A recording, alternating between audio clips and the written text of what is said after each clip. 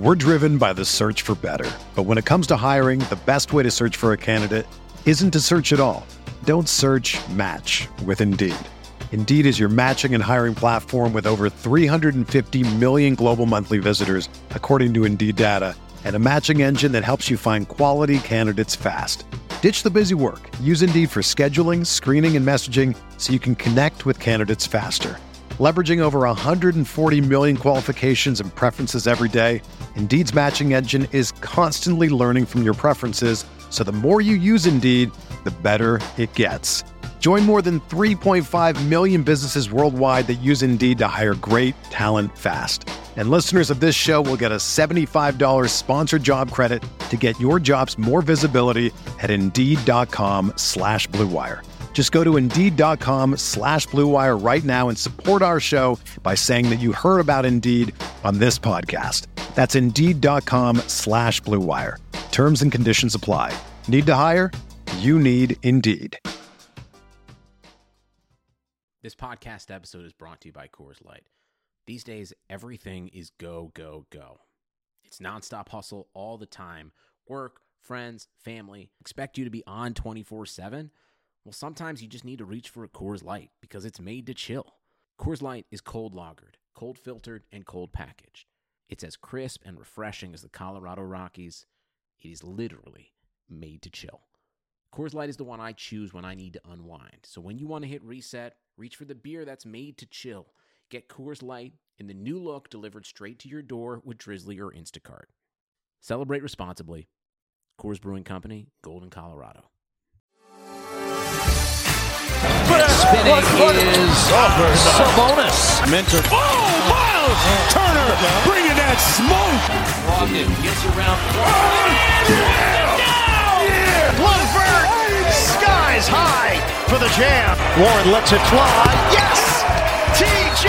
Warren is not human. Well, you got to set it in the face, and I think that's terrific. Pacer Nation, what's going on? Hope you guys are doing better than the Pacers. Don't imagine you could be doing any worse than they're doing, but joining me today, as he always does, is the one and only Michael J. Facci. Facci, are you going to become a Wizards fan now? Never in my life. Never will. Never. Not going to happen. I ain't going nowhere. Twitter is a dark place right now, but I'm still logging on. It's funny because if you want a little bit of Pacers light at the end of the tunnel, head on over to Instagram. I was laughing at how many positive comments that were on Instagram talking about the team. I said, wow, we got some true fans over here that are super excited about the future despite this awful losing streak and play of the last couple, month and a half or so. But exciting news, though, whether you were upset or not, Domantas Sabonis was snubbed, but because of Kevin Durant's injury, Adam Silver made the perfect decision in going out and selecting Domantas Sabonis to be the injury replacement for Kevin Durant. I know I came on here last week, fired up and said I don't want him to go, but he's getting an extra $1.3 million. So, Domas, go represent Indiana, and I don't care if anybody wants to say you're the worst all-star in this thing. You're number one in our hearts. That he is, and I just feel like, look, yes, I did want criminal charges brought up on the NBA coaches.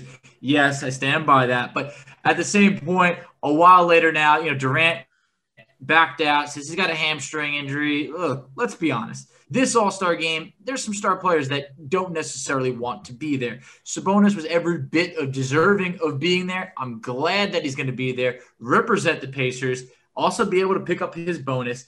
And Alex, we have to just diffuse the rumor that Jimmy Butler was asked and he turned it down because Bam couldn't come with him. What is this? Like a cheesy episode of a TV show where you're sticking up for your friend? There is no way this happened. Yeah, it's called #heat culture. Yeah. Yeah, so we can just put that to bed. Jimmy Butler, I think there was actually a report that came out and said the players cannot basically turn down an all-star invitation. I think that it's like they can't miss it unless they're injured or something. So, Yeah. So anyway, whatever makes the Heat fans feel better because Sabonis got in over two of their players. Look, the Heat have a better record than the Pacers right now. The Pacers have absolutely been playing like garbage. But at the point when the voting went down, the Pacers were at 500 or a game above 500, excuse me, and they were in the 4 seed. So, yeah, that I think when we made valid points about that, they were valid. If the standings had been where they were now, and the Pacers were 10th or 11th and he didn't make it, then I think we would have been a little bit less animated about it. Yeah. So I think that's fair to say. But anyway, he's in. We're excited. We're going to watch All-Star game now. Maybe watch Sabonis play 5 minutes and barely touch the ball. He'll probably set a screen for LeBron and probably get 2 points, one basket. He'll get a putback rebound or something like that. But anyway, I'm hoping he goes off for 30. That'd be just hilarious to me. I just want to say one thing on this point before we shift on that. I love the fact that Pacer Nation bonded together and stuck it to Nate Duncan. I mean, everybody came at him and was really like, they were digging up the tweet from last year with Nate saying, yeah, let's see how many All-Stars he makes in the future, or this will be the last time he ever makes an All-Star game. And, well, you know what? Sabonis is back, and so are we. I love seeing the unity right there. Now, unfortunately, everyone's just coming together, talking about how bad the team's doing. So let's bond together in a more positive light again. Absolutely. And if you're going to be putting your money on anything, I think it's time to cash in on Cassius Stanley, as he's going to represent the Indiana Pacers in the slam dunk contest. Ladies and gentlemen, I don't know about you, but I always get excited when I see somebody from the blue and gold representing us in the slam dunk contest. I know it's a weird All-Star weekend. I know it's in the middle of the halftime show. It's going to be different, but I'm all amped up because Cassius Stanley, that dude can jump out of the gym.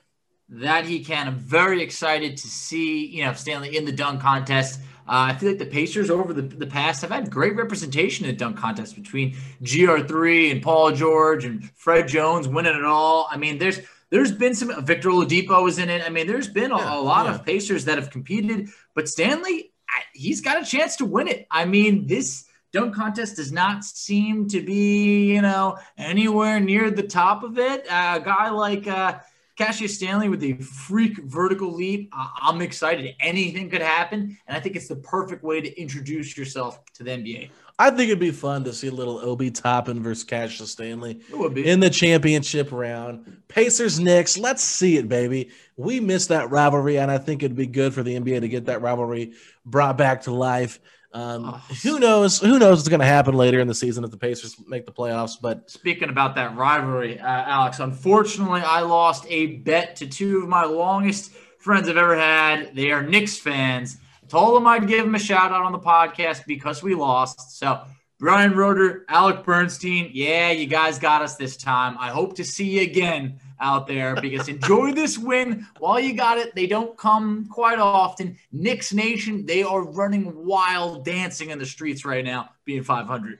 When did you realize you were going to lose? Was it when Miles Turner made an awful entry pass into Sabonis? Or was it when you realized TJ McConnell had played 46 minutes and then when Sabonis threw him the ball a little bit further than it wanted to go maybe, and he didn't even go after it? Like, it literally, you were seeing the batteries die. Oh, yeah. It was like a remote control car that just instantly stops going because the battery's dead.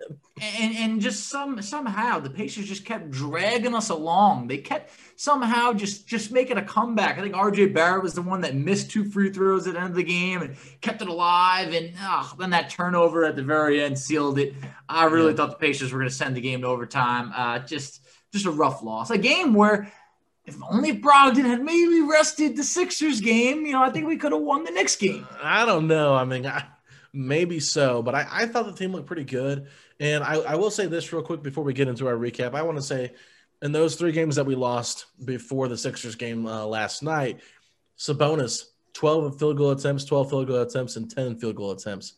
Pacer Nation has been clamoring for him to quit shooting the ball so much, and he's doing a better job about it. But at the same time, it's not resulting in wins. So we'll get into that a little bit later. But I want to jump over to I want to play a quick clip for you. I'm sure most of you guys have probably listened to it, but Zach Lowe on his latest podcast with Chris Hearing did a really cool segment talking about the Pacers. And I want you guys just to hear this real quick, and we'll come right back and discuss that. So here's a clip. Let's talk about the team that no one ever talks about in the East. Let's end with them. And that's Indiana. You wrote a recent piece on Miles Turner and the defense he's playing. He's also down to 30% from 3. Yeah. And I'm a little bit worried on behalf of Pacers fans that they're going to fade even further from the discourse because they're now 15-17 on a 3-game losing streak. And, they're an interesting team with a lot of interesting players. They're sort of I think they're the most average team in the NBA. They're just average in every possible way. They're just average. But people are already beginning. It's like out of sight, out of mind. Karis LeVert and TJ Warren are good NBA starters who would be starting for the Pacers instead of Doug McDermott and Justin Holiday, who are good NBA bench players currently starting NBA games. If you just add those two guys and your starting lineup is Malcolm Brogdon, Karis LeVert, TJ Warren, and the two big guys, Sabonis and Turner, that's a hell of a team. Like, they're going to have some interesting decisions going forward. They have 6 guys making more than $10 million next year, and that does not include McDermott, who's a free agent and has been really, really good for the Pacers, both shooting threes and going to the rim on cuts. They're going to have some interesting decisions to make going forward, but they're just a good, solid team, man. I don't know where they're going, and this is the perpetual question with Indiana is like, how do you go from really nice, frisky team to team that actually does stuff in the playoffs and has a threat to do stuff? I don't know the answer to that question. I don't know that they have an answer to that question. I thought they did great inserting themselves in the Harden trade to get LeVert for Oladipo, who's probably going to leave anyway. All right, Facci. So I really like that point because without LeVert and without Warren, I mean, this team is what it is. You can't expect 2 bench players to give you starter level production and then expect your bench to be really good when you have 2 bench players starting. I think that once fully healthy, I'm kind of intrigued to see what this team can do. I'm very intrigued, but I can't even dispute the comments because when you're talking about average, Alex, I got some numbers to back it up. The Pacers, they're scoring 113 points per game. That's 15th in the NBA. That is average right there. They're giving up 112.6 points per game. That's 19th in the NBA. That's below average. Threes attempted per game, they rank 20th. Threes made per game, 20th. 3-point percentage, 17th. And then you start to look at free throws attempted, 18th. Free throws made, 17th. These are painfully average numbers right here. And don't even get me started on the rebounding, which is 29th. I mean, this team is across the board, unfortunately, they are average without LeVert and without Warren. That's what we're looking at. And I can't argue it because how could you be above average without those two guys? That would really put us into elite contention. And unfortunately, that's just not what the Pacers are this year.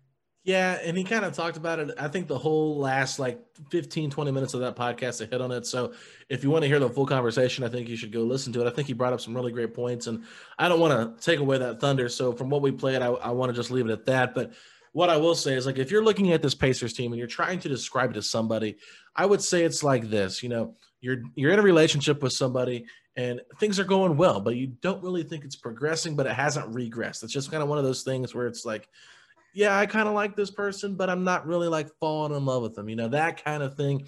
This is where the Pacers are at. You're kind of just stuck in the middle. You're like, I'm a fan of this team, but I don't really love where the team's headed, but hopefully, maybe something will change, something will flip for me. And maybe, you find out if there's something great about this person that you're just in a relationship with, maybe later down the road in life. I don't know, but it just feels like this team is very, very average. And it's just like when you're in a relationship with an average person, it's not going to go anywhere unless you make some changes. And so you're either going to have to break up with them or you're going to have to kind of figure out something that you didn't know about them. And that's just where I'm at with this team. It's average. It's not fun. It's kind of been boring recently to watch them play. I think they've kind of been more background noise for me than they have been the full 48 minutes because I'll be honest with you. I cannot sit there for 48 minutes and watch this team play because I would lose my mind. Oh, yeah. But you know what, Alex? In regards to your comparison, I'm going to look them in the eyes and I'm going to continue to get to know them. And I'm going to see if maybe something changes because I'm not breaking up with them. Not anytime soon. No.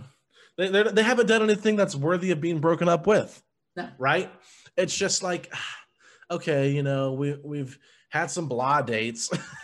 But anyway, my analogy is just dying. I'm just digging a hole deeper and deeper. So I'm going to cut myself off before I dig it in even further. But I will say this, Facci. I want to recap last night's game. Okay, nobody expected the Pacers to win. Nobody. If you expected the Pacers to beat the number 1 team in the Eastern Conference after losing 3 in a row and the way they've been playing, I don't think your expectations are very realistic. So we're going to talk about a few different things from last night's game that we wanted to hit on. And I'm going to start things off because I'm very passionate about this. Edmund Sumner. Look, I understand Edmund Sumner is not the answer for this team's success. He's just another role player. That is exactly what he is. but I personally feel like Edmund Sumner needs to start over Doug McDermott, and this team needs to get back to playing defensive basketball. Look, going out all the way to the half-court line to guard Ben Simmons is ridiculous. This is not how Dan Burke used to run things. I'm not saying that they shouldn't have moved on. They're trying different things. I appreciate the innovation that they're going for, but Facci, I am telling you right now, defense has been one of the biggest problems for this team, and it's always been something they've been able to hang their hat on for decades. So for me, I think it started Edmund Sumner. He brings energy. He brings a little bit more defensive liability. I think he's someone you can rely on, and really, I do not rely on McDermott or Jeremy Lamb to be that defensive type of player. And I think for this system, for this scheme, Sumner makes the most sense. And right now, the Pacers are out of answers. They gotta go for it. Out of answers, got too many questions. I think that right now, Edmund Sumner could be a guy that, why not? It's just why not? I feel like he's worked on his game. He's hungry. He's got the length. I mean, I think he better fits, the starting lineup, because McDermott's someone that you love him off the bench. You love him playing with Sabonis. Everybody knows that. But it just, the bench is way too thin with McDermott and Justin Holiday in the starting lineup, and then you don't have Warren and LeVert. I feel like it needs to be a bit more balanced out. I mean, last time we were on this podcast about a week ago, talked about how outside of TJ McConnell's production, there was nothing there on the bench in 40-plus minutes of production. So, Edmund Sumner, he gets the extended minutes. We're not seeing him really play extended minutes quite often on the season, and he made the most of it. And I think lately, Alex, I feel like he has continuously made the most of it. Yesterday, 2 turnovers. Sure, it's not great. Those are his first turnovers in the whole month of February and the beginning of March combined.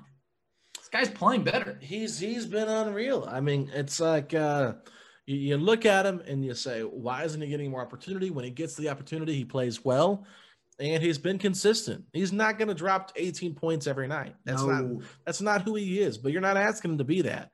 What you're asking him to be is just a guy that cuts, a guy that plays hard, a guy that brings energy, and a guy that can play defense, a guy that can run guys at the 3-point line. If you're going to be playing up that tight on guys and you're wanting to go through screens, go over screens, not under screens, he's very good at that. He did an excellent job against Steph Curry. Steph Curry praised his defense. He did a pretty good job against Dame Lillard as well. And, of course, when we played the Clippers, he got torched, but it wasn't like that was really his fault, because he wasn't really guarding a point guard, someone his size. He was guarding a bigger player in Paul George, Kawhi Leonard when they played. So, personally, for me, it's like, look, I just think McDermott, Jeremy Lamb, they are what they are. Put them with the bench. Let them do their thing with the bench. Get that bench solidified. That way, when Karras is back and TJ Warren's back, then if Sumner's worthy of playing in the rotation, you put him at the bench unit. If not, he goes back to his third string role where he's been at for most of his career. Yeah, I mean, I get that. If we have the capable bodies, then yeah, sure. All right. It's going to be hard for him to crack the rotation. But right now, I just think that we need to find a bit more of a spark plug outside of just TJ McConnell. And Edmund Sumner seems like a possibility. We roll the dice with Aaron Holiday in and out of the starting lineup. We saw that. Edmund Sumner feels like the next guy to at least roll the dice on and see what we got. The Pacers have not been able to develop young talent the last few years, and I feel like Edmund Sumner at least looks like someone who's passing the eye test right now as someone that's gotten better from last year and years past. Completely agree. So what is your point we have 2 points each. So what is your first point on this team from last night's game? I mean, similar to what we kind of hit on a little bit before is, guys, with LeVert and TJ Warren out, do not expect Doug McDermott and Justin Holiday to be those guys. They're having career years. They are. Maybe that comes with more of an opportunity, but they have the limitations. At the end of the day, those are 2 good guys to have on your team, but yeah, should they both be starters? Probably not, but you have to take what we have right now and just roll with the punches, and that's what we got. No, I completely agree. I don't want to keep rehammering the same point over and over because it's pretty self-explanatory, and Zach Lowe pointed it out. Those guys are bench players. These guys are starters, and when you're missing your starters, you're gonna take a hit. So my last thing, and this is not something I'm gonna harp bad on, but I've been seeing a lot of Sabonis hate recently during these losing streaks, saying, "Oh, it's Sabonis is a terrible defender. He's just awful.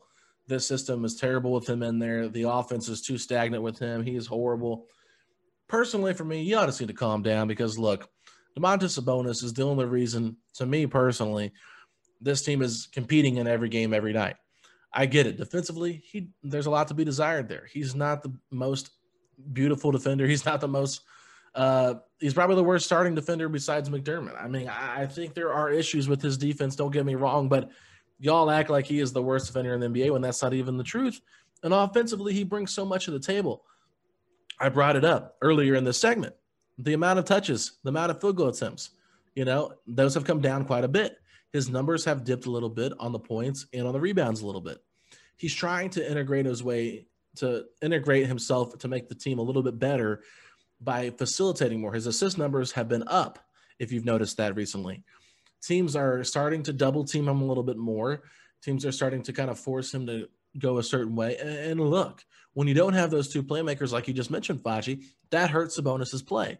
I truly believe, I put this tweet out last night, that the way the NBA is structured, no matter if Sabonis is a two-time All-Star or not, I think when fully healthy, Warren and LeVert are the two best players on this team because of their versatility.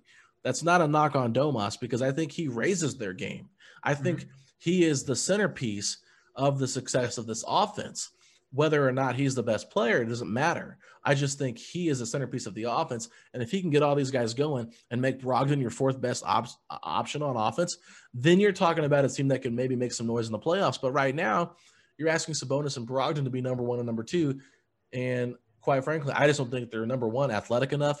Number two, their shots, they're not great shooters. Like Brogdon's been okay this year. He's really struggled. Like if you go back and look, when Brogdon's hitting all the shots, this team usually wins. But when he's struggling from out there, this team really hurts. And then Miles Turner has not been shooting the ball well either. So it's just been a lot of things going on. It is not Sabonis. It's not Sabonis's fault. Maybe it's on Bjorkgren not integrating more different styles of offensive play to maybe free up Sabonis and let him do some more off-ball action and not have the ball through his hands every play. But that's not on Sabonis. That's on Bjorkgren. Sabonis is just doing what he's asked to do, and I think, quite frankly, he's making the most of it. I just think the talent around him is not good enough to make the defenses respect those players' abilities because of the way we're shooting the ball recently. Without a doubt. There is not one player on this team that I'm pointing the finger at and being like, this guy is killing us. Now, Sabonis is a very good player, but there is a big difference between a very good player and being able to shoulder a team by yourself and will a team to win. He's never going to be, a Steph Curry or anything of the sort or a LeBron James, but fewer bigs make their teammates better than Sabonis. I mean, that's a big that you want to play with. The screens that he's setting, the assists. You mentioned he's a hair under 6 assists per game right now. That's good for any guard, let alone Sabonis. But it just right now, I think that just like you mentioned, the players are not good enough to be competing with the league's elite of the 76ers or Brooklyn's and stuff like that. They're just not. Sabonis is not meant to be your clear-cut number one option like that. No, he's a guy that could be on one night a number one option. He could be your second option. Some nights he could even be a third. It's a whole sum of when you're putting in LeVert and TJ Warren. It makes the team that much deeper. If Sabonis is going to be double-teamed every game, he's going to have limitations. And not just him. Pretty much everyone else's play has sagged off a bit from, about a month ago. That's just a fact. It's when you mentioned on Miles Turner right over there. Yeah, I mean his accuracy, it's been down. The 3-point shooting is getting tough. Brogdon had his stretch where it was getting pretty tough to look at on a nightly basis. I mean, it's just happening to guys. It's too thin of a rotation to the point where at the end of the game they're just tired, and I think that's why we've had some close losses and not enough playmakers. There's only so much you can ask out of Sabonis to do on a nightly basis where it's, hey, we just need a healthy roster. That's it. Yeah, and I think one real quick point before I get to your last point, Fachi. if you look at the beginning of the season when Oladipo was still on this team, just having that extra playmaker, look how much better Sabonis was. Oh, yeah. The defenses are basically taking all that pressure off of Oladipo. Now they have to worry about Justin Holiday's shooting and McDermott's shooting. But at the same time, Oladipo is a much more dynamic player than those two guys are. They're a little bit more easy to guard one-on-one. But I remember when they played the Celtics, and that's kind of when we first saw a team kind of build that wall against Sabonis getting to the rim. We saw Oladipo constantly working that two-man pick-and-roll game with Sabonis, where Sabonis didn't really put up a lot of points, but he was screening, and Oladipo was getting a lot of open mid-range shots and getting a lot of good looks. And so I think, once you get that LeVert-level player back, he's going to take off the pressure from Domas having to be the guy, and Domas is going to take off the pressure from him having to go against two guys at once. Like if LeVert tries to get double-teamed, he can kick it to Sabonis. I mean, going back to when Oladipo and Sabonis were first traded here, the best option they had, whether that's a McMillan problem or not, when they played the Cavs in the playoffs, was inserting Domas into the game off the bench and having him play that higher post when they would double team Oladipo and he would kick it to Sabonis and Sabonis would facilitate the ball. I'm just saying having that extra playmaker on the court is going to be huge for this team in the future. Right now, defensive teams have adjusted. Defenses period have adjusted. Sorry, not defensive teams, but defenses have adjusted. And I just really believe that getting in a couple extra playmakers will just make things so much easier. And then finally, Turner will be able to get more looks that are easier for him instead of, feeling like he has to take more because there's no other options. Flat out. I mean, it's just, if you guys think that Sabonis is not the subject of every defensive scheme that every coach is trying to run when they're playing the Pacers, you're completely wrong. I mean, this guy is seeing double teams nonstop, and it's just we're asking a lot out of him and Malcolm Brogdon, more than what we should. And we've said it, we've beaten it into your guys, headphones, whatever you want to call it, of weathering the storm, but that's all that we can do. I mean, you're looking at teams, even the Lakers. I mean, Anthony Davis missed a couple games. They lost 3 straight. I mean, that's what happens when you remove very good players from good teams. It's this in NBA, you can't rely on just one guy. It can't happen. So for my next point, because this has become like the hottest topic in the last 24 hours, no, the Pacers are not going to tank for Cade Cunningham. Yes, he is a very good player, but have you guys looked at the standings? There's some terrible teams out there. The Minnesota Timberwolves are 7-28. The Pistons 9-25. The Magic 13-22. The Rockets, who knows if they're when the next time they're going to win a game is.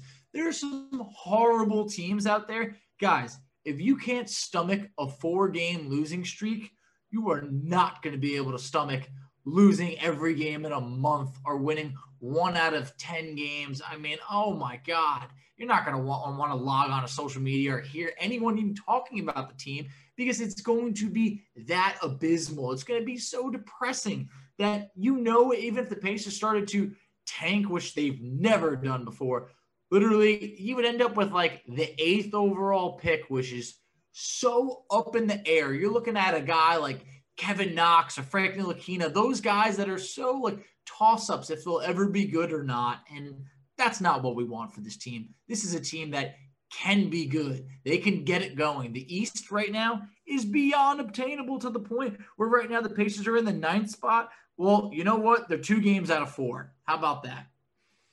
Have you seen the new way the lottery is done, Facci? Yes. Saying Cade Cunningham is an impossibility is not true. Not impossible, but we would have to get significantly worse. Hey, if we could fade for Cade, I'm all for it, man. But this is not how this Pacer team works. I agree with you there, Facci. Even if they lose like 13 games in a row, if they lose to the Cavs on Wednesday night and then just lose the next 13 games before they play the Pistons on March 24th, I'm telling you, man, that's a disaster. And I think that you might have to look internally. I believe the trade deadline is right around that time too. There's a lot of different possibilities there. But anyway, we got Scott Agnes joining us next. So we're going to take a quick break. We'll be joined by Scott Agnes right after this. All right, everybody, we're back. And joining us now is Scott Agnes. Scott, what's going on, man? A lot right now. I think everybody's kind of ready for this all-star break, especially the Pacers team, because things are not going their way right now, and they just need to get out of this rut. Absolutely. And they had 7 days off. You thought, man, they might come back refreshed. And then they lost 3 really close games against Golden State, Boston, and New York. And then they got blown out by Philadelphia. So another 4-game losing streak for this team. And there's been a lot of takes and a lot of things going on. But my first question is, obviously the biggest answer for this team to get better is to get their 2 guys back, TJ Warren and Karis LeVert.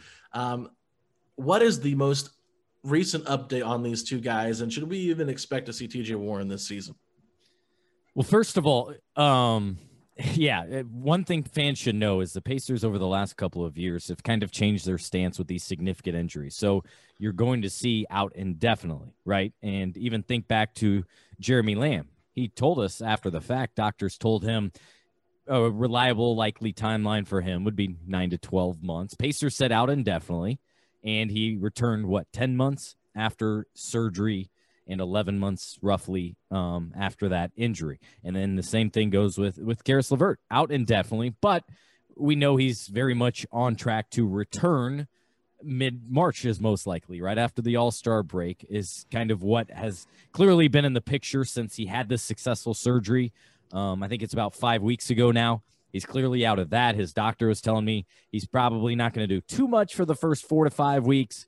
Then he can ramp back up, and after 6 or 7 weeks, start taking physical contact. And then it's just totally up to the individual. Is Karis in shape, and what's his pain tolerance, right? Because I thought about, if you throw an elbow on his back, right, that might be a little painful for him or not. We don't know. But he's clearly practicing with the team, doing all but contact with them, traveling. So that's good news. As for TJ Warren, I do not rule him out for this season, but as I said all along, he's going to miss significant amount of time and probably not going to be back for months. Yeah, months. So don't expect him back at All-Star break or April 1st by any means, because he had a significant injury. It's an injury looking back at previous NBA players that had it, big men, and they all missed 60-plus games. So that would most likely put him on track for, let's say, a May return. But none of that is known for sure. Just know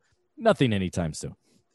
But the way play is going, I don't know if I would use the word cake, but it seems like Warren's return could be the icing on the cake at the end of the year if everything goes well. But, that could also be dictated by how the Pacers finish the year, if it makes sense to even rush him back. But while we have Dr. Scott on the line over here, Malcolm Brogdon recently missed the game against the Knicks. Sore right knee, I believe it was, returns against the Sixers.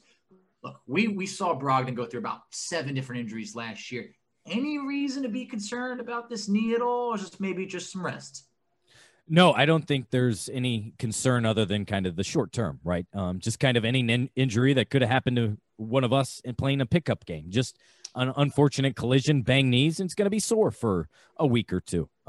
Nothing significant, nothing that required additional tests. He did play in return against the 76ers, and you mentioned his injury history last year. Keep in mind his absence against New York, his first of the year. And consider the minutes that he and Domas have played. That's outstanding. That we probably have not talked about that enough. The way he's been able to be available and play significant minutes. No, and I think that's a big part of the Pacers' success this year that they've had with him on the court, because he's just been so reliable. But now they've been kind of struggling. And I think what's funny is we talked at the beginning of the year and we both said, I think this team could get off to a slow start with a new coach in place. And they went off on a really hot start, and now they've kind of came back and, they're treading water basically. So when you look at the way they're playing now, obviously I think the biggest wrinkle in all this is the Oladipo trade, not just because Oladipo is not here anymore, but because there's nobody replacing the production that he was bringing on the court. So with this weird situation with Karis LeVert, it's an overused excuse, but I think that really that's probably the biggest reason why, wouldn't you say, Scott, this Pacers team is not above 500? Yeah, absolutely. You need playmakers, you need starters, and right now the Pacers have been down 2. We know about Warren for a while, and Karis, while we have hope for him to contribute very soon, you're missing his 20 points per game, and that's not easy for this group to easily fill in, especially a group that does not have that type of playmaking already, right? They don't have that dominant 25 points per game score. They have a couple 21s with Brogdon and Sabonis. And I should also highlight Sabonis, who's the one starter to play in every single game this year, despite the heavy workload. We're at that point right now where the Pacers just across the board feel like a very, average team from rebounding is far from average in a negative way. But this team right now, what would you kind of point to as why this losing streak is happening? Is there anything where they're falling short where you could say that's the reason, or is it just kind of the perfect storm? I think it's a combination of two factors. For one, defense has not been nearly good enough. They've allowed for those big runs, and then it feels like much like some previous seasons where they might claw back, fight back, but then it's constant uphill, and by the time they get within 2 or 3, they're exhausted. We saw that, in New York, right, where DJ McConnell, I think, played 46 minutes, and this game didn't go to overtime. By that point, then he turns it over on the biggest play of the game. Now, not an excuse, but I think that's factoring in. And then on top of that, they don't have that guy that'll go out and get you 40, that can win a game single-handedly. And if you want to have a knock about Domantas Sabonis, that's probably it. He shoulders so much for this team, but he's not a guy that, all right, Nikola Jokic, for example, he could go off for 40 points. We see it with Joel Embiid. He can dominate his matchup and average 30 if he wants. Pacers lack that. And the defense has not nearly been as good as it should be, especially when we thought Nate Bjorkgren would not only change the way in which and how they play defense, but be able to pick up where they left off under Nate McMillan and Dan Burke. And if anything, this is one of my knocks on maybe the front office and maybe to an extent the coaching staff, or with Nate, I should say, is not keeping Dan Burke around. What's not broken, why try to fix it or create something new? Nate could have instilled some of his new principles within the top 10 defense that had been Dan Burke for the last decade. Yeah, and I think when you bring up coaching, a lot of fans recently on the hot takes have just been coming after Nate Bjorkgren, saying that he should be fired, and I think we need to just calm down. Those too. Yeah, it's been not even a full half of a season yet, and we're already wanting to fire the guy. One thing I will say, though, a lot of people are like, oh, McMillan didn't kind of have this struggle. But if you go back and look, when Victor got hurt in 2018-2019 season, Pacers were 32-15 after that Toronto Raptors win. They ended up going 16-19 the rest of the season. And I think that's kind of where this Pacers team is at. Just a couple games below 500. And you saw how bad they played in the playoffs without that type of player. So for me, Scott, it's just I think that what Bjorkgren's doing is what every Pacer fan wanted in the offseason when they asked for different changes, like different schemes, not the same offensive plays and stuff like that. Do you think he's lived up to what fans have wanted, or what the Pacers said when they hired him, lived up to expectations as far as being innovative and all that kind of stuff? Or do you think he's kind of gotten a little stagnant with some of the stuff he's running? I think for the most part, he's doing what he was asked to do, with coming in, being creative, not afraid to throw different things at opponents. While 3-point attempts are up slightly, they're not what maybe some expected. But remember, Pacers were 30th in the league last year. Last I looked, they were 20th. So a third increase, that's a significant upgrade from where they were at.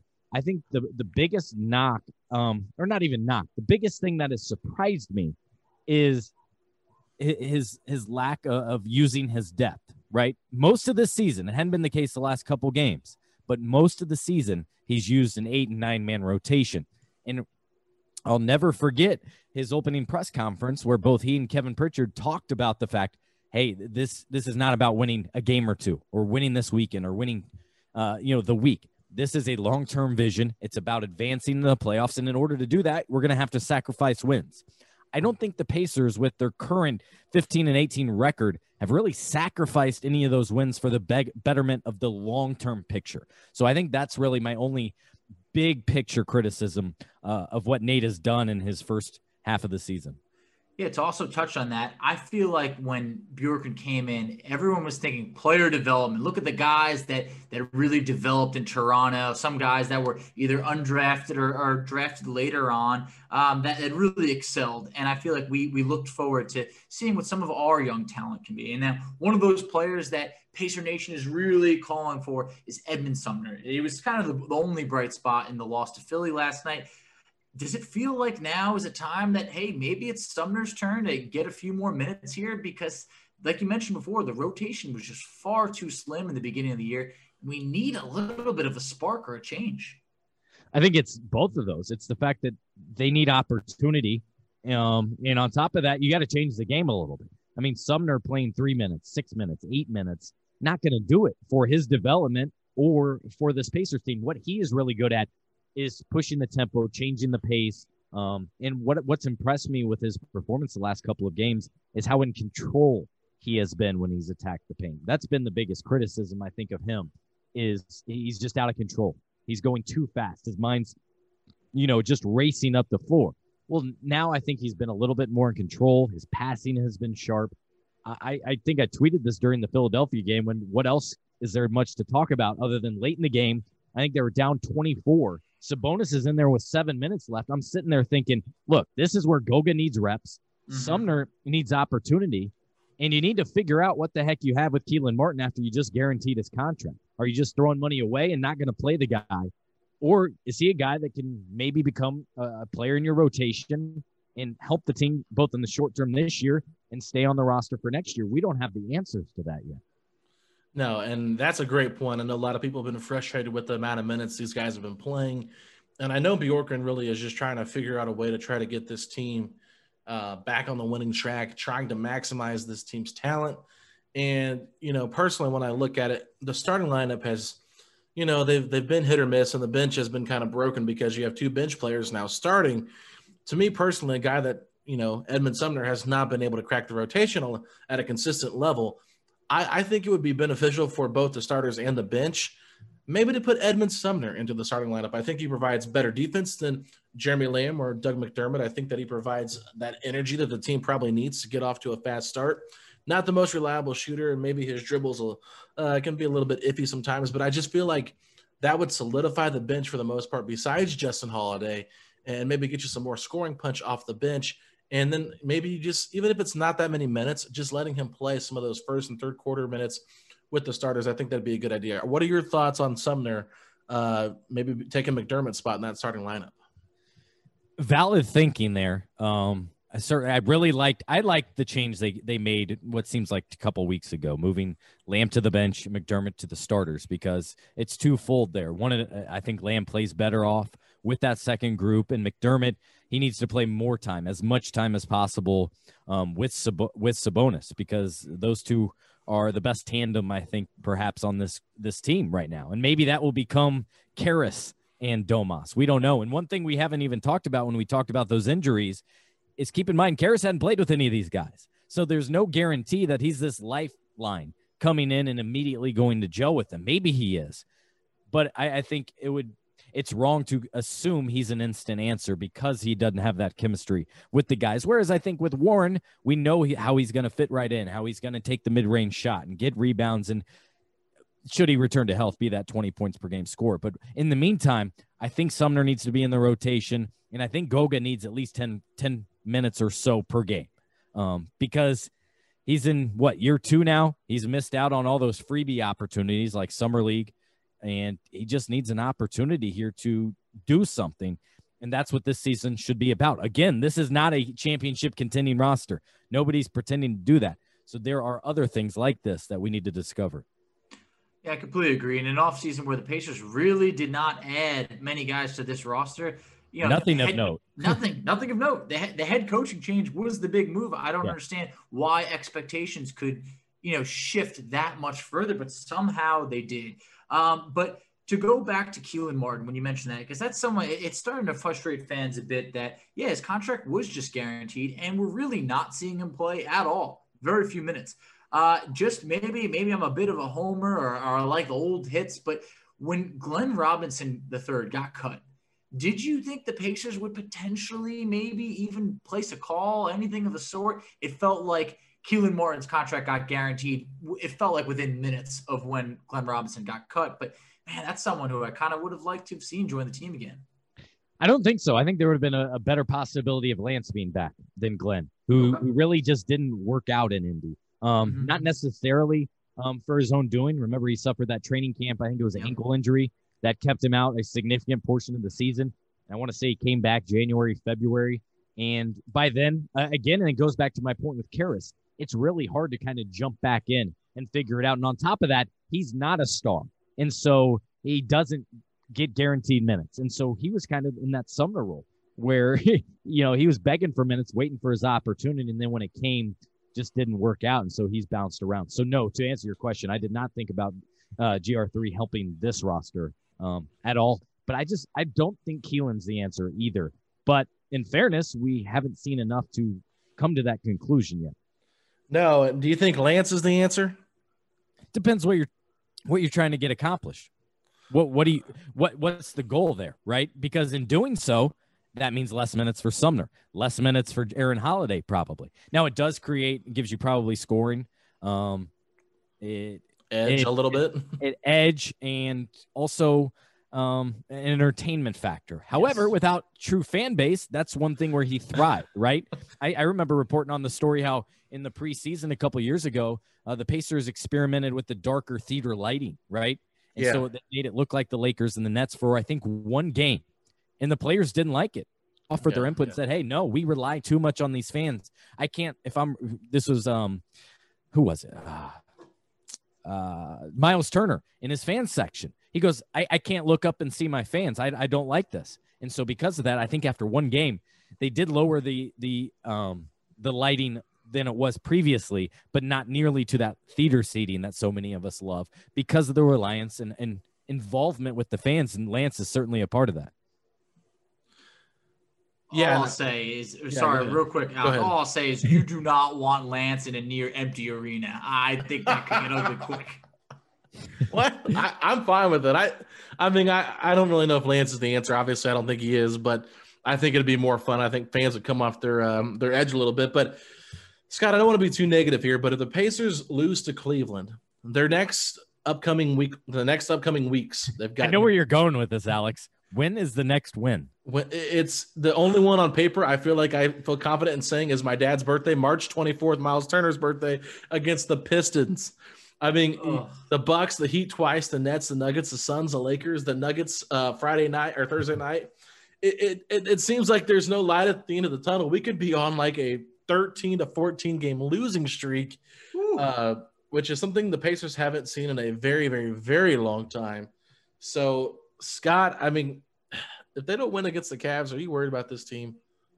I'm not worried because, again, this is kind of the hand they were dealt, and it's not entirely unexpected. And I do want to go back. I think Michael was the one that pointed this out earlier. Under McMillan, when they lost Oladipo, right? One of the biggest praises I could say about what Nate did was keep the ship above water. He did an excellent job through all the adversity, through all the injuries. Last year's injury-ravaged season, he kept it going, and they still finished with the 4th seed.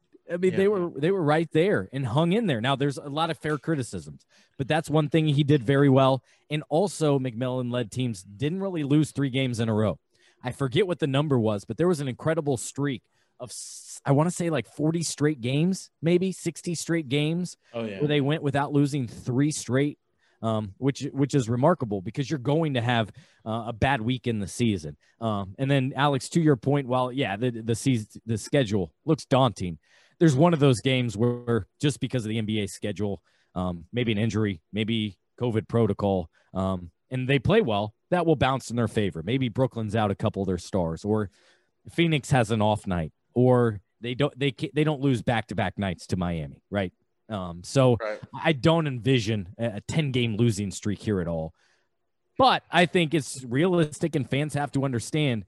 Don't be surprised, I think, with a March, the second half March schedule, or 8 of 11 on the road, if they go something like 4-7, like that would probably be a very, very good record. Yeah, I mean, at this point, 4-7, it sounds like we got 4 wins in there. So, you know what? And that's the negative side of having March Madness in here, by the way. Yeah, no, that's what it comes down true. So that's definitely going to be tough. We knew this March schedule was going to be brutal, but the thought of even thinking that 3 weeks could go by without a win is just far too long for this fan base. But so to pump a little bit of positivity in here, Cassius Stanley was just named to the dunk contest. Yeah, Scott, I mean, what are you thinking in terms of, we obviously know this guy is freakishly athletic. His vertical is through the roof. I mean, is this kind of a nice little treat for what Pacer fans could use to take their mind off of the recent struggles? Pacers need something of optimism, and this is a perfect opportunity for Stanley, I think, to get his name out there. And it is odd a little bit that a player that hasn't been with the NBA organization for more than a month now, been in the G League, is getting this opportunity, but it's just realistic to the current environment. If I'm in the All-Star game, this is the last thing I want to deal with, right? I'm a big name. This doesn't have the appeal of All-Star Saturday night. I don't want to risk it, and I'll take Saturday night to myself in the Ritz-Carlton probably, where they're going to be. On the other side of that, if I'm not an all-star, I'm happily enjoying my vacation in L.A., and in Puerto Rico, in Miami, right? Last thing I want to do is give up a couple of days, have the pressure on me right now, because the thing that's been not talked about enough is how trying this has been mentally and taxing on these guys, because even off days, I forget if I brought this up when I joined you, I don't know, a week or two ago, is the fact that, even their off days, they're having to drive to the facility twice just to get tested. So there's never any true off days this season. And so for Stanley, incredible vertical leap, 44 inches before the draft. Duke says he topped Zion Williamson at 45 inches at Duke, although they didn't release what Cassius did. And so this is a good opportunity with him. I'll talk to him coming up this week and post a story about what he has planned. I'm excited to read that, Scott, because I'm excited for Cassius. This is a really cool opportunity for him to get noticed. And if he ends up winning this thing, I think people will remember that, especially because I think it's kind of cool they're doing it during halftime as well. I know it's not the normal Saturday night stuff, but I think if you've seen their halftime shows for the All-Star game the last decade or so, it's been just god-awful. So doing this in the middle, I think, is a lot more fun. But other than that, it's been rough for Pacer fans the last couple of weeks. And I think just hang in there. I said on my Twitter, I said, we're going to get through this valley eventually. Just keep hanging in there. Hold the faith, keep the faith, But do you have anything that you would like to plug before we let you go? I know I've got a lot going on over at your website. Yeah, just a lot of content there at fieldhousefiles.com. A lot of fun things coming up. Nothing in particular other than maybe that Stanley story to tag here. And I think fans will enjoy that. It hadn't happened yet, but I look forward to that conversation and kind of previewing how he was selected and what he has in store and his background. I was looking up his previous history, and even just at Duke, there was an incredible compilation of like 20 in-game dunks, which are far more difficult than these at the dunk contest. So that should be fun. I don't think it has the appeal that it used to, but I remember being at it in the United Center last year at Chicago. That was really fun. I think that was the Dwayne Wade controversy, wasn't it?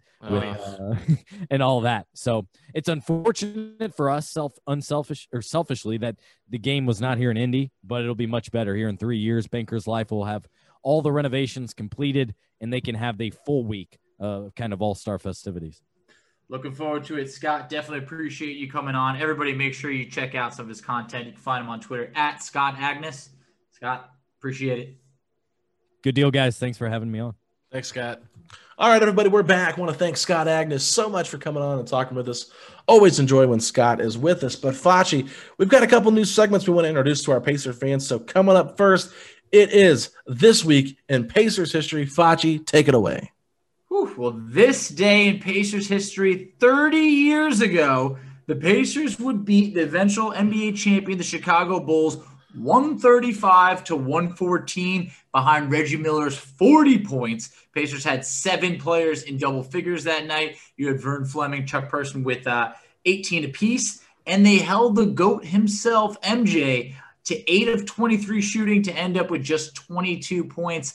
The good old days, winning games. Yes, the good old days. I love it, Facci, and I love that Pacers team. That's when they were really starting to come up and make a name for themselves. And Reggie was in like his, third or fourth season by that point. So just, you just love seeing young teams grow together. And that was what that team was at that point. So, and it's always good to beat the Bulls. Sorry, it always feels good. But next, we've got our tweet of the week. So, Facci, what is your tweet of the week? So for my tweet of the week, it's from @the10thcoming, tweeted, "At least Edmund Sumner looked good tonight. Bjorkgren started to play him more in the rotation, and it's paid off really well every time. Hopefully this leads to him getting a more permanent rotation spot." Alex, I could not agree more after what I saw last night and this team needing a spark plug. It feels like we've rolled the dice everywhere else. Why not roll it Sumner's way? No, that's why I said start him in the beginning of the episode. I want to see him play more. I think that he's proven it, and maybe not even play more minutes, but I think just having a role that is prominent will help him grow as a player, number one. And number two, I think that getting that bench back to where it once was with a solidified bench and a bench rotation, that will help this team make an easier adjustment once Karis LeVert's back in the game. Couldn't agree more. I mean, just for a little perspective, 18 points, plays about 28 minutes against Philly this time around. Last time against Philly, he played 6 seconds. What could he even get accomplished there? No, 6 seconds. That's ridiculous. But we should have never lost that first Philadelphia game anyway. But I digress. Speaking of Sumner, last night I thought he had an excellent quote. J. Michael shared this, so this is my tweet of the week. Maybe it's more tweet of the day, but anyway, this is what Sumner said. We got to stop letting what happens on the offensive end impact the defensive end. And that's a great point, because if you go back, like I said earlier, this team hangs their hat on defense. And if they're going to continue to play this new style, they've got to figure it out. And if they're letting offense dictate their defense, then that's not who this Pacers team was built on. I know we want changes. I know we want to be more innovative, but please, for the love of God, you cannot let your offense impact your defense, because your defense is what's going to win you games at the end of the day.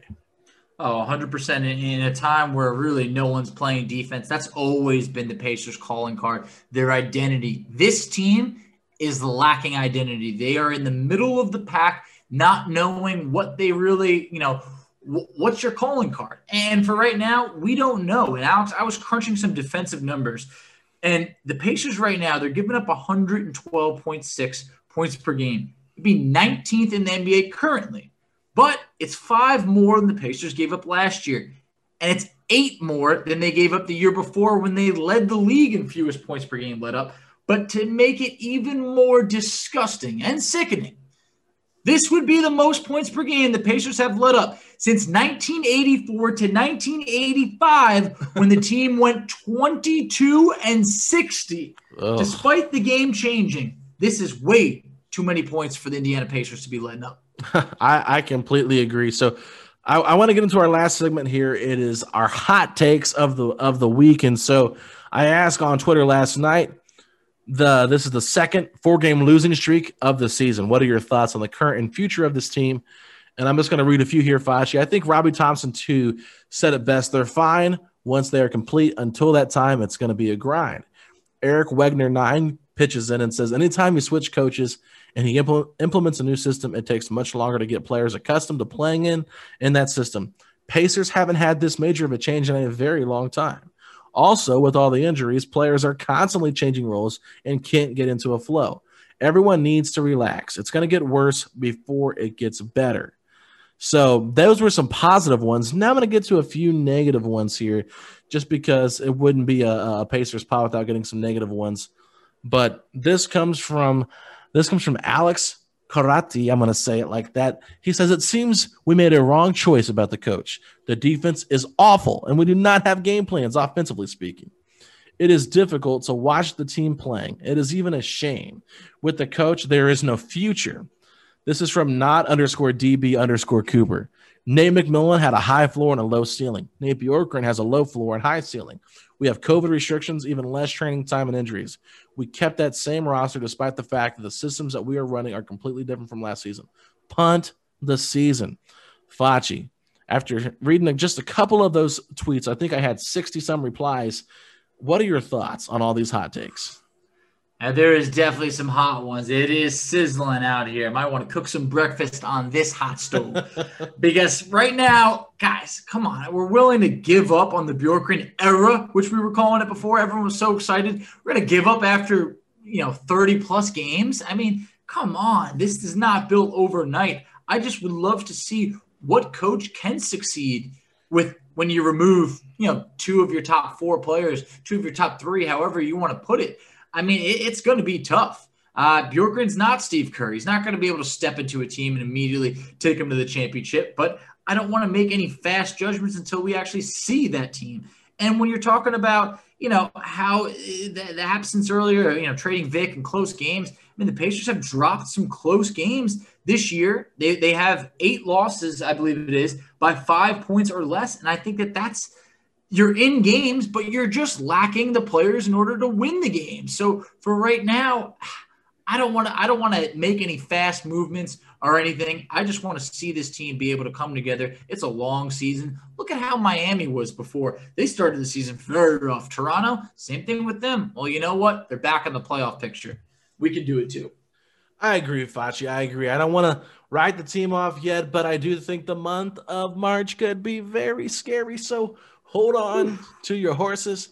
Buckle up. It's going to be a long ride, but I do believe that eventually we will get out of this Pacers Valley. So that wraps it up for another episode of Setting the Pace. Hope you guys enjoyed the show. If you did, make sure you give us a 5-star rating over on Apple Podcasts, and make sure you subscribe if you haven't already, and download those episodes. Facci, where can the people find us at?